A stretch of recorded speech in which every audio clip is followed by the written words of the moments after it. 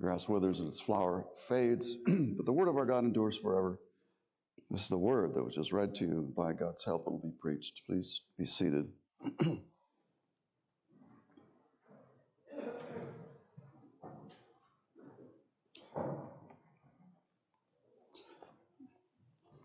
You know, it's very seldom that we get anything in the mail that is for a personal letter.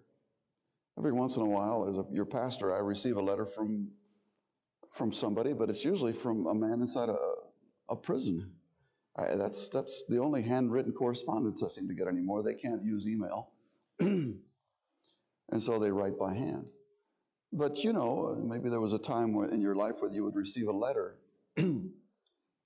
Depending on who it was from, you were very, very eager to read it. I remember when I first moved from home, how letters to me in Kentucky, as a single man all alone, they were very meaningful to me. I kept those. This letter from Paul is an exceedingly important letter to the churches of the Galatian region. It bears a very, very important message, a message of hope, but also a message of correction. And the tone of the letter right away sets off the importance of it. You know, you can see in a personal letter right away, I think, if the letter contains good news or bad news. You quickly scan it. You hope everything's fine with your parents. You hope everything's fine at home. Paul gets to the point, but before he starts addressing pastoral concerns, he wants them to know for sure that he's addressing them as a Christian church, as those who had received the gospel, and as an ambassador of the Lord Jesus Christ in his kingdom. An apostle speaks ex officio. He will speak from his office. And what he says in this letter is more important than any papal nuncio could ever be written, any papal bull, any document or decree of any council or any type of treaties that have been signed. Because this pertains not to merely the affairs of this world and the day-to-day life of those people there in the Galatian region, but to their everlasting happiness or to their everlasting shame and loss. Every word is measured here. But the words that he announces first are very, very pleasant words indeed. They are words that should never be taken for granted. Now, providentially, the microphone wasn't working right this morning, so you missed it. Those of you in the back may have missed the greeting, grace and peace. Grace, mercy, and peace to you from God the Father and of our Lord Jesus Christ. I hope you missed it. I hope it bothered you. I hope you said, well, maybe he'll say it again. I decided to say it during the sermon.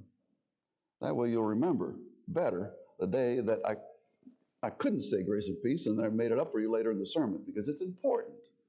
The announcement of grace and peace is not a formality, and these commentaries that treat it as just, a nicety between Paul and his beloved friends over here miss the point wildly.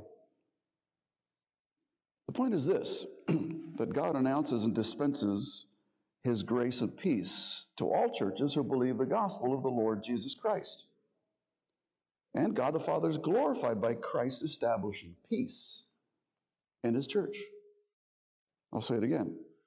The teaching is that God announces, it's a proclamation. God announces and dispenses grace and peace. He announces his grace and his peace to all churches who believe the gospel of the Lord Jesus Christ.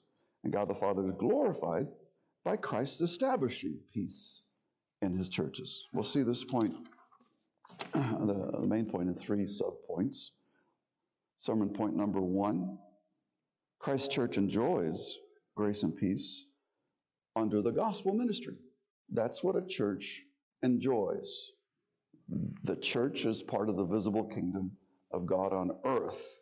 And Paul salutes the churches of Galatia with this greeting. Grace and peace. The greeting is not a formality.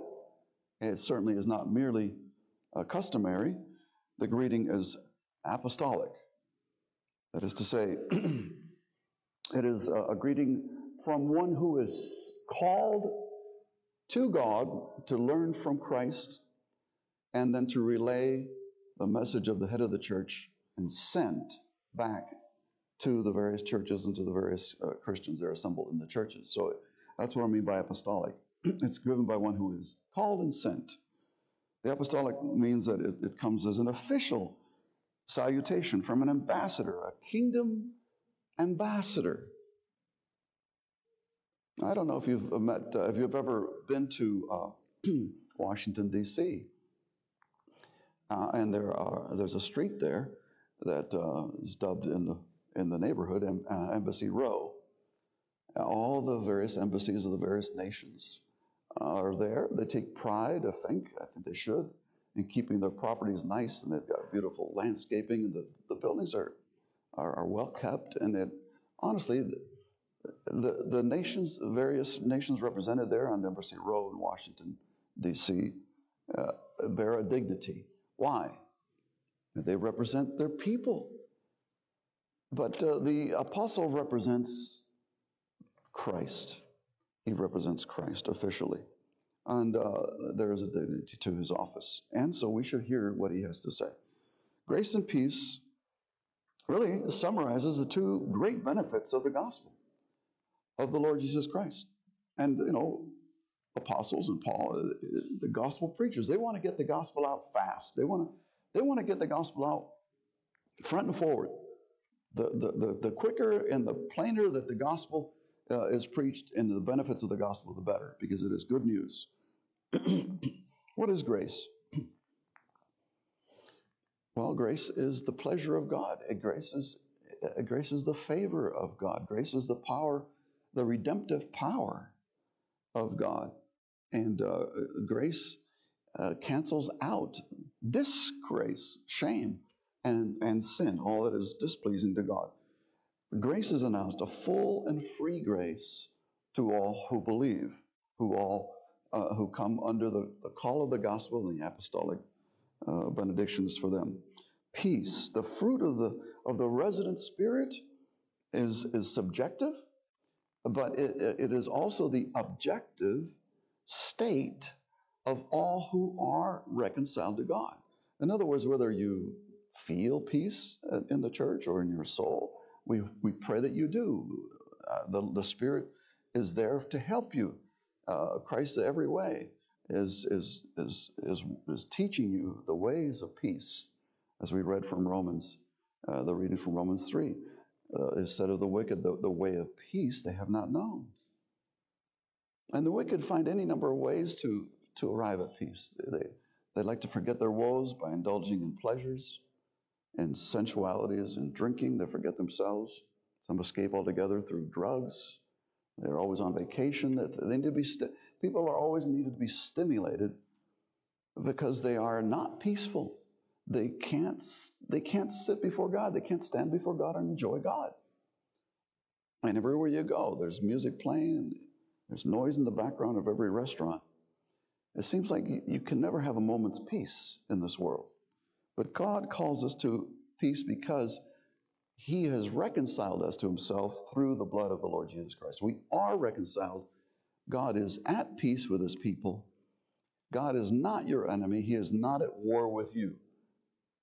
If there's any lack of peace, it's not by God's doing if you're a Christian.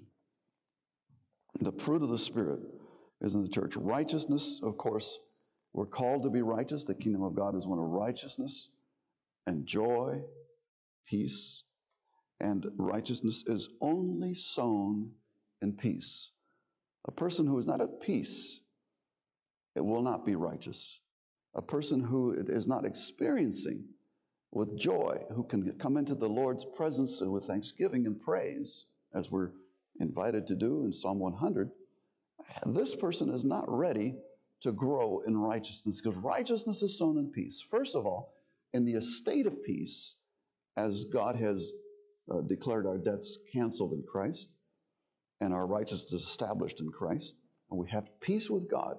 He's perfectly free to embrace us, not begrudgingly, but very, very freely as our Father. If there's no peace with God, there really is no pleasing God. It pertains to God to first be pleased with you before you can be pleasing with God, or pleasing to God. But God is pleased with you when you are in Christ, when Christ is representing you before the Heavenly Father in heaven. And by faith, you have union with Christ, and that's exactly where you are. You are represented by Christ, your elder brother, and he's your head if you're in his church. But there's no peace with God, and then there is no pleasing God. And if there's no pleasing God and there's no peace with you, then you're not going to be at peace with your Christian brothers. You're not going to be pleasing anybody. You're not going to be able to work righteously and do justly, and even in yourself, your own mind, your psyche is at war. Your mind is at war. So you're not at peace as either. But those who love God love peace, and the salutation, grace and peace, well, we should never tire of hearing it, because we really do desire peace. The terms of grace and peace are both objective and subjective. Objective means God is truly, despite anything what you do or we do, God is truly and perfectly reconciled to all who receive Christ, his Son. God is reconciled because of the offering of Christ. His blood atones for sin, and his righteousness and obedience avail for righteousness. Subjectively, the believer then begins to experience peace in his conscience to some measure. Never completely in this life, never. Because there's all things in this life, we're tainted by sin. There's an irreconcilable war, says our standards, with our flesh. And so that upsets our peace. And we're distracted by many, many things, even at worship. We're distracted. But to the degree that we experience peace, this is a precious gift to us. This is by the powerful cleansing of the blood of Christ. As the blood of Christ is applied to this by the Spirit, that is to say, by the blood of Christ, but what that means is by the life of Christ, the sap that is in that vine that we are in union with, when that is ours, then there is a cleansing of the conscience. And it's a real thing. And I hope all of you know what that is. I think, several times after prayer meetings, we spend half an hour, 40 minutes in prayer. Often I'll quip, coming to prayer meeting is like taking a shower. It's so refreshing. I feel clean. It's wonderful to draw near to God with other brothers and sisters and just feel refreshed. Like I got some dirt off of me, You should know experientially the nearness of God and his peace. Increasing peace comes, of course, with increasing holiness. Because the more Christ-like we are, the more we grow in every grace. Not necessarily in every gift, but peace is one of those things that is absolutely the fruit of the Spirit, the very, very love, joy, peace. It's a primal fruit of the Spirit. And the fruit of the grace then becomes evident. It's subjective in the believer. It's objectively declared in the gospel that God has established peace by the blood of Christ. And yet it becomes objective again in the believer when he evinces that peace by his loving and joyful and peaceable service to others in the church and out. So we have these two terms, grace and peace. They're both objective and subjective.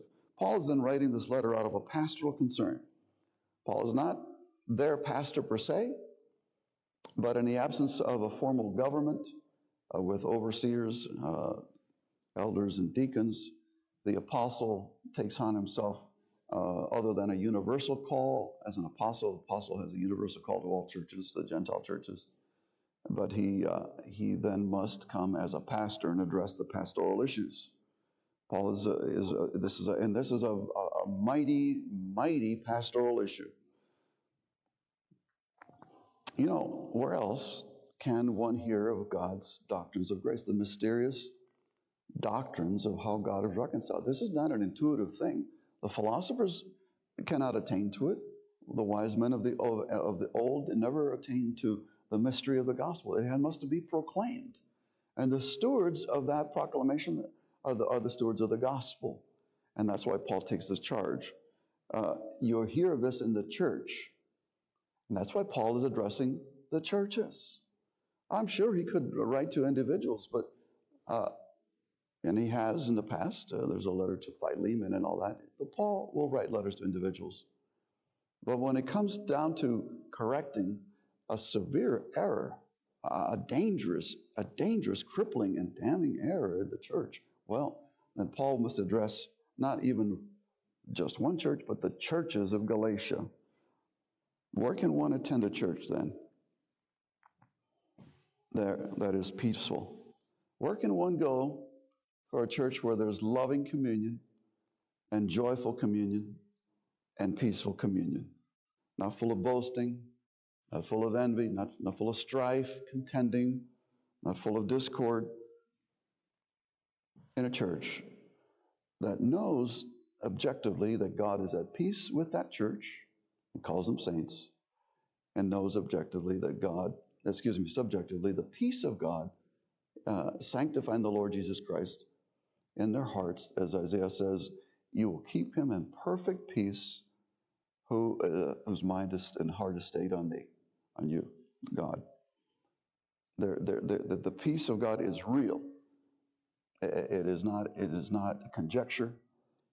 It can be experienced and felt. It is experiential, because Christ's church enjoys grace and peace under the gospel ministry.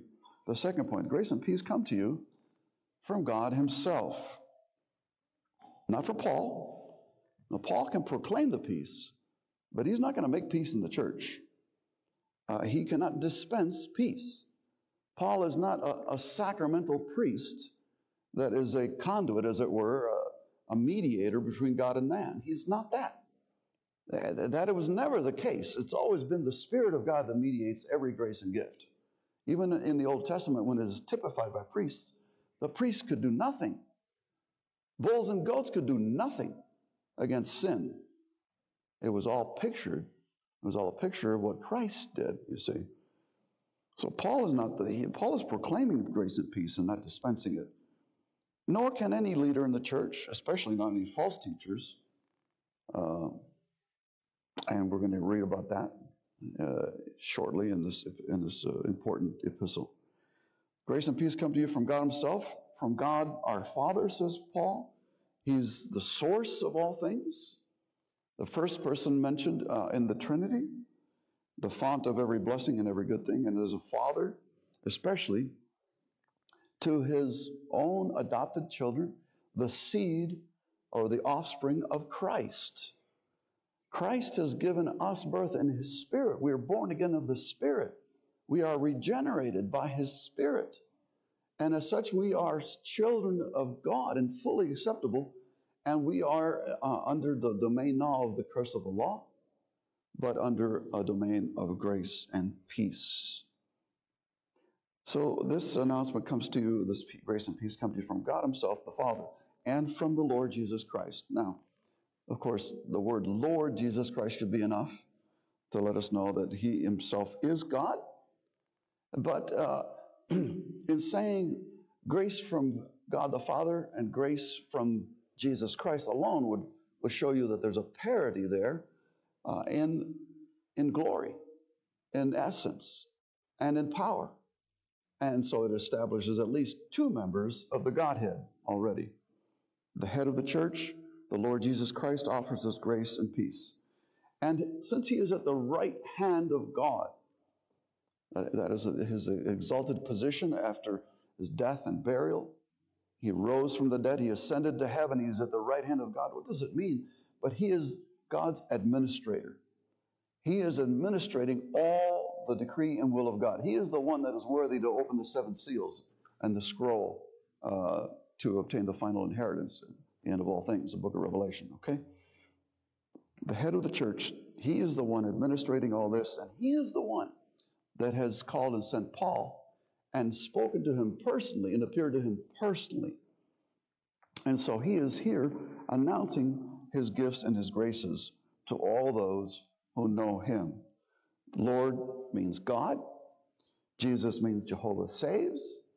And again, it tells us that as far as the covenant of grace is concerned, all the terms by which a person may enjoy God in eternity and peacefully are all completely fulfilled by the mediator of that covenant, the Lord Jesus Christ, who represents us.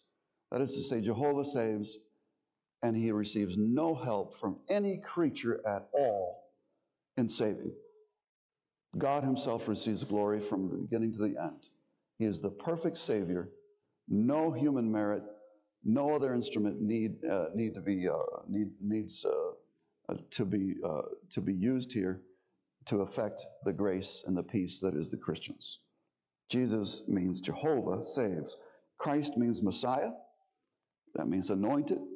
You Christians have that name. Christians bear the name of Christ. It means that you are anointed. What does that mean, you're anointed? That you're baptized? Well, yeah, you're baptized, yes. But you're anointed with the Holy Spirit. And that's the power of God. That's the presence of God within his church that has always been promised even before Israel possessed the land. The Lord in Exodus makes it plain that they're going to succeed. They are going to dispossess the nations. They're going to succeed in their settlements. It's all of grace, and it's because God is with them. And certainly, we will succeed because Christ, Messiah, the anointed one, is with us. He is Emmanuel. And he, the anointed one, has all anointing of the prophet, the priest, and the king. As a prophet, he reveals his word to his people by his spirit, the will of God, for their safety, their salvation. As a priest, he's done with sin by sacrificing himself once. The altar was his own body. And he sacrificed himself on our behalf for sin. And he, at the right hand, the administrator of the covenant of grace, he still continues to intercede for us. He's right there. He's like the Apostle John leaning into the bosom of his beloved Lord Jesus and whispering to him. Jesus is at the right hand of God. He's, as it were, in the bosom of the Father, and he's whispering, "Oh Lord, regard this person, have mercy, and reconcile yourself to this person, or forgive their sins. My sins have covered this one. This one's mine. I died for this one." That's how he intercedes. And as king, he's ruler of all things, but especially to the church. If you are assembled, know for certain that as far as the assembly of God's people who bear his name, there may be many, many things going on in the world. Many, many important things that will make the headlines tomorrow in the newspaper. As far as the redemptive history is concerned, this meeting is the most important thing in God's logbook. He has a special eye, and he rules particularly in the church. He is very zealous to keep his gospel pure. He's very zealous to keep his own redeemed. He will battle against anyone that gets in the way of a kingdom expansion. He will humiliate anybody who perverts his gospel. He will correct you until you get it right, to give him glory and not the glory of any man or any other creature. He is zealous. He who places his spirit in us wants the return, which is the fruit of that spirit, the fruit of his vineyard. And he will have it. He is the king. He rules over all things, especially to the church. And he subdues all his and our enemies. And so, my friend, this is the status, this is the grace and the peace that comes to you from God the Father, from the Lord Jesus Christ. And he is formidable. He is formidable to keep the peace and the grace of his people, of his church. Now we need to give him thanks for that, because what we need above all in the church, above all, is God's grace and God's peace. And in doing so, we will enjoy him. We will enjoy God in the fellowship of Father, Son, and Holy Spirit, and one another. And that is worth everything. The last point of the sermon is as follows. Grace and peace in the church glorify God the Father. The glory of God is the grand purpose of your existence. You can have no greater purpose in life than to glorify God. I've said it before in Sunday schools. If you had one petition that you would want the Lord to answer, just one petition, call it a wish if you like, and the Lord will certainly honor it. What is that desire? Your desire is that the Lord would hallow his name, that he would glorify his name above all. All creatures have a glory, but it's a derivative glory. And as God makes himself glorious in our midst, every creature shines the brighter. Every creature enjoys life, peace, goodness. I think you get the picture. The glory of God, and it's the grace and peace in the church that glorify him. Jesus the Son then submitted to serving the Lord the Father, and glorified God the Father, accomplishing salvation on our behalf. It was the great and glorious work of the Lord Jesus to glorify the Father in saving a people. The delivering of people from their sins.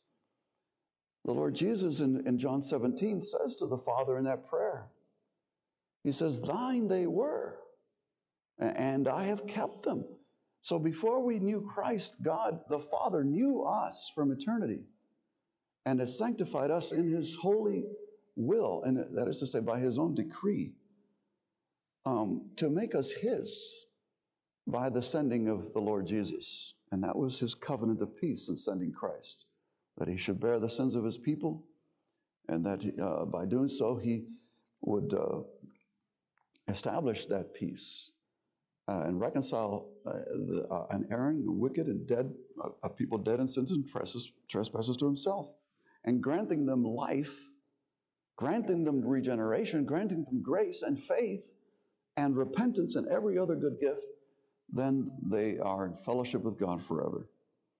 Jesus submitted to the Father's holy plan. He rescued us from this present evil age. Now, I don't know. I trust that I'm dealing with intelligent people.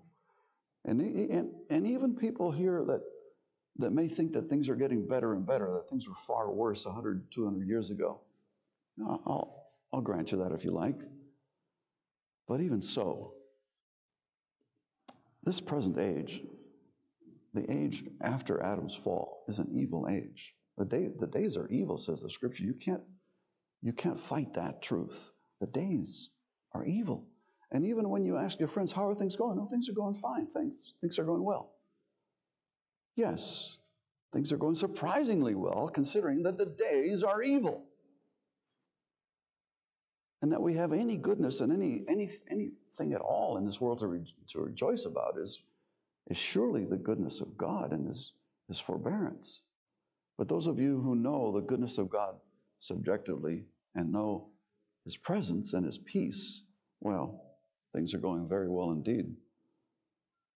All right, Jesus then submitted to this plan of God and brought sinners into an estate of grace and peace through their faith, not through the working of any sacrament in and of itself, not through any preaching of the word in and of itself, not by the hearing of the word of God striking your eardrums, no, but by the application of the grace of our Lord Jesus Christ in the Holy Spirit to a ransomed soul. And that's how peace is won.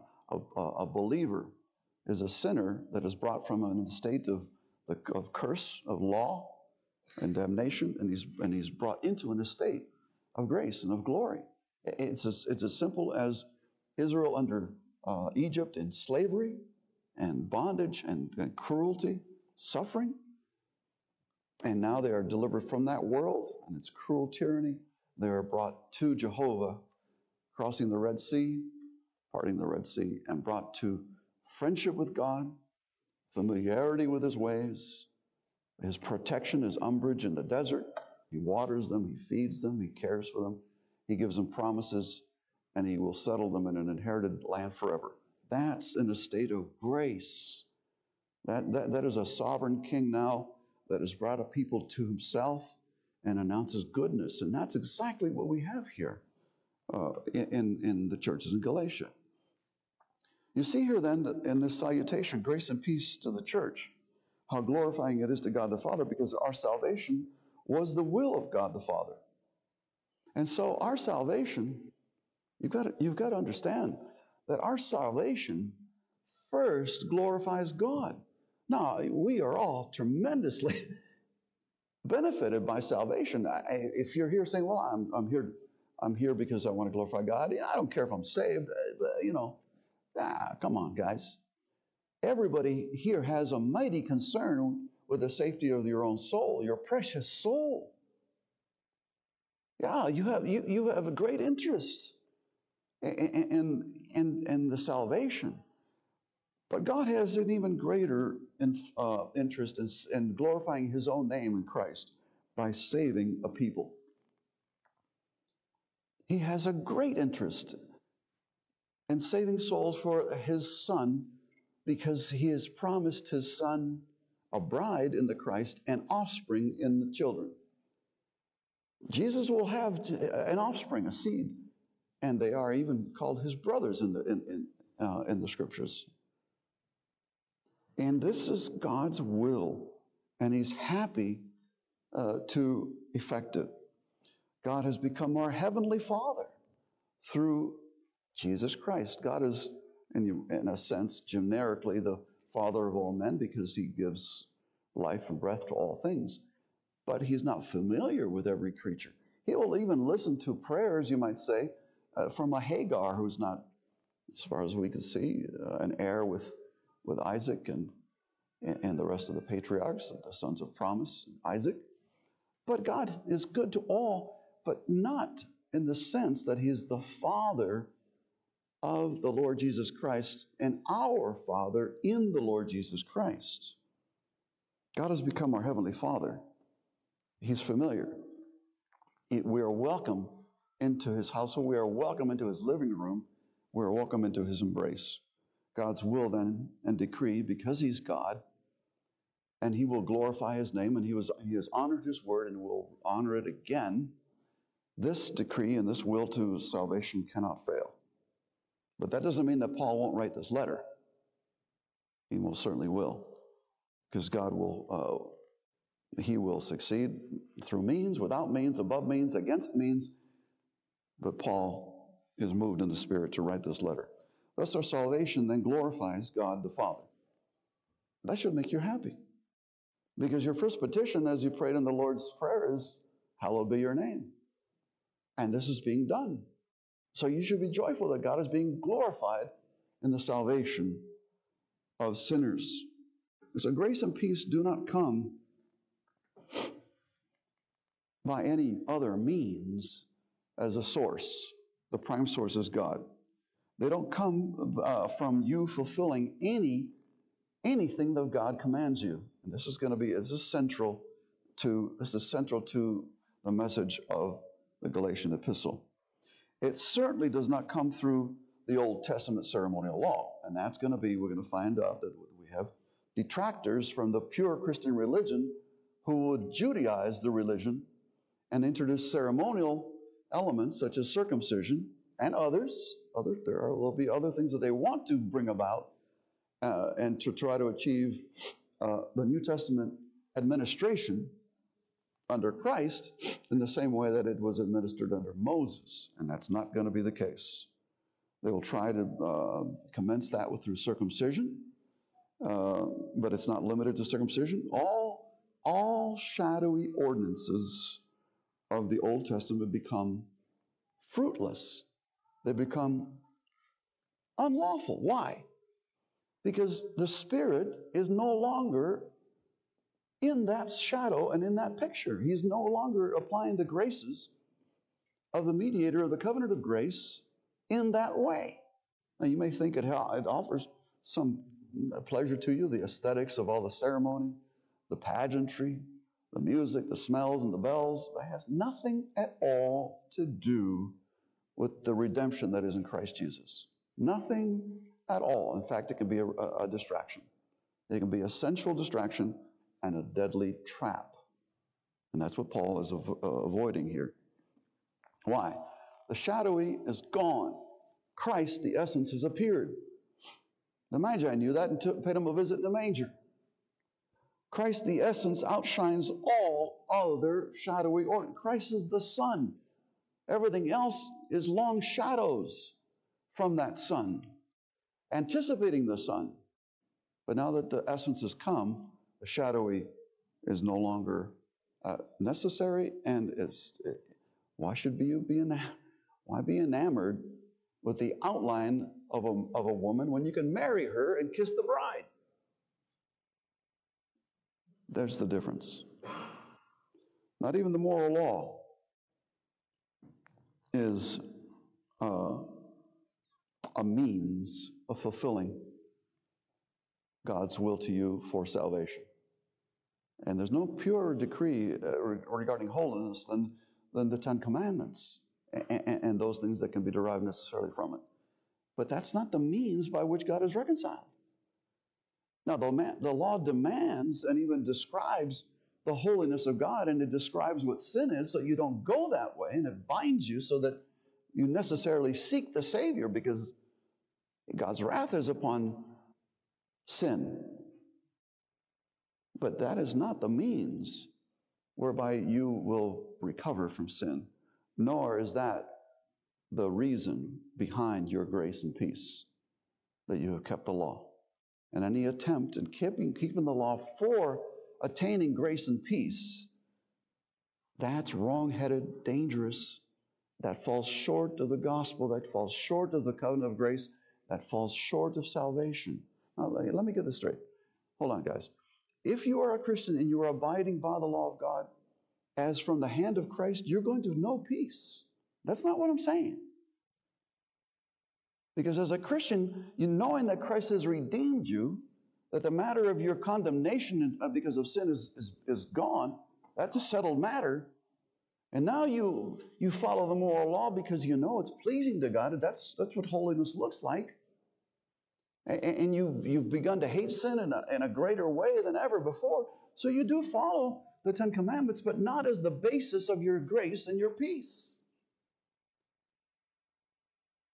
The heart that wants to obey God follows from the estate, a settled estate of grace and peace, an objective state of grace and peace. So grace and peace are impossible to experience in the church without the gospel.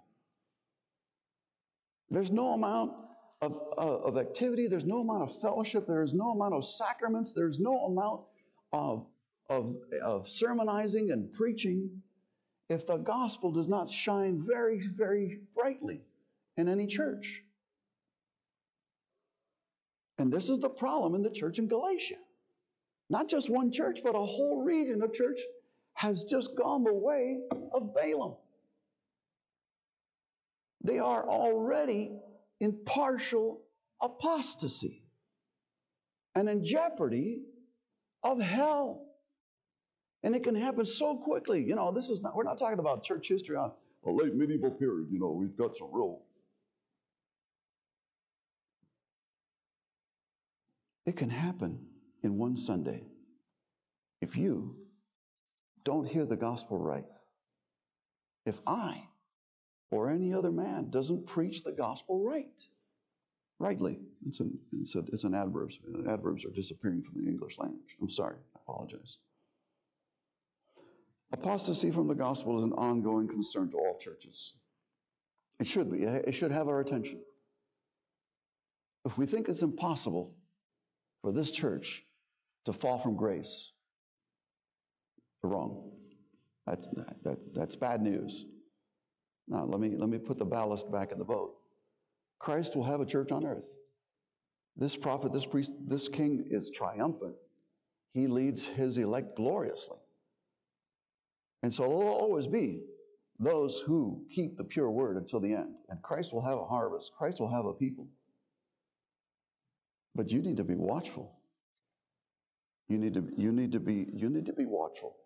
If the entire region of Galatia, Paul's first missionary endeavor, familiar with Paul to his face, having heard the apostolic word preached, been under excellent discipleship and tutelage, if these people can go astray, then we have to be careful. Both, it's not and or, it's both, okay? Let's keep the tension. There's a tension here. I'm not saying that a true Christian can be damned. A true Christian will be saved. The matter is, what is a true Christian? A true Christian believes the pure gospel. A pure Christian experiences, knows that he is in a state of grace and peace, and he, to a degree, although however imperfectly, experiences it in this life. And so therefore God is glorified through dispensing and establishing grace and peace in Christ's church. And that this is not something selfish. We can crave this for our own selves, and that's fine. We ought to be craving a church that has grace and peace in it. But we ought to crave it more for the glory of God, because this is what his intense interest is. It's Christ's church. He wants this for his Son, and he's declared it to be so in his Son. Let me conclude this sermon. God announces and then dispenses his grace and his peace to all churches who believe the gospel of the Lord Jesus Christ. God the Father is glorified by Christ establishing peace in his church. Christ is worshiped when you are a peacemaker in the church. When you set aside personal vendettas, slights to your name, when people have hurt you, when people desert you, when people cast all sorts of ill report about you. You seek the peace with all men and holiness, without which no man will see God. Do you welcome then and rejoice in the proclamation of grace and peace? Did you miss it this morning? Did you wish the microphone were on? Okay. Do you know what I'm talking about? First of all, you have to understand it doctrinally. You have to understand it academically, theologically. If you don't understand it theologically, you'll not. Well, the Lord can overrule much ignorance, but you ought to be experiencing the delight of the Lord, his grace and peace in your own conscience, in your own life, with your relationships at home, with your friendships, etc. Do you experience grace and peace in the church? Let's work on this. We've not perfected this. We will not perfect it until the Lord Jesus comes. And there's no reason to leave a church that has not perfected this. If anyone's looking for a perfect church, I suggest you don't join it, because you'll ruin it as soon as you get it there. Do you understand how experiencing God's grace and peace glorify God? Do you understand that this is the work of Christ? Do you understand that when Christ's work bears fruit, that the Father and the Son are glorified? And this is your main interest in life. Do you see also that as God's creature, it benefits you in every way? That to fail this is that's what sin means, to miss the mark. And missing this benefit hurts you. Sin, there can be no advantage to sin. There can be no advantage to quarreling or to slandering or to, you see? We all benefit by this grace and peace. And will you resolve by the grace of God to diligently strive to keep the peace by His grace, not by fleshly efforts, not by strength, not by might, but by my Spirit, says the Lord. Will you promise to diligently strive with a discipline, with purpose, with attentiveness, with watchfulness to keep peace in the church of the Lord Jesus Christ? And my friends, he offers us Himself in that. It's not just the teaching, is that in the teaching He gives us His mind and His Spirit and His heart. So receive the Lord Jesus as the Son of God. He died for sins that we might be reconciled to God. Believe Him in His gospel. He rose from the dead for our justification by His own strength, because He is the divine Son of God. Believe that He has power to save you from corruption. Believe that He has the power in His Spirit for you to mortify, to put to death the deeds of the body. He is alive. He's a living Christ. And you and Him are alive. So put to death all that ruins grace and peace. But know for sure that you have it. You have it in Christ. And now, my friends, you pray that the Lord show forth Christ in you, the hope of our glory. Believe on the Lord Jesus Christ. The Lord is glorious. He is to be thanked forever for the great redemption and all benefits accruing. Give Him glory, give Him honor, and praise Him yet. Let's pray. Lord, only You could effect grace and peace in the fallen sons of man. We pray that Lord Christ would be distinguished as He is proclaimed in His gospel. We pray, Lord, that all You have by the Father's decree given to Christ in Your eternal decree would come to Him and would show forth the fruits of this glorious calling in Christ. Be with us always, Lord. You are our Emmanuel. Lead us, Lord, in Your great victory and triumph over sin and the sting of death, and in righteousness. We pray through Jesus. Let's offer God tribute with our tithes and offerings.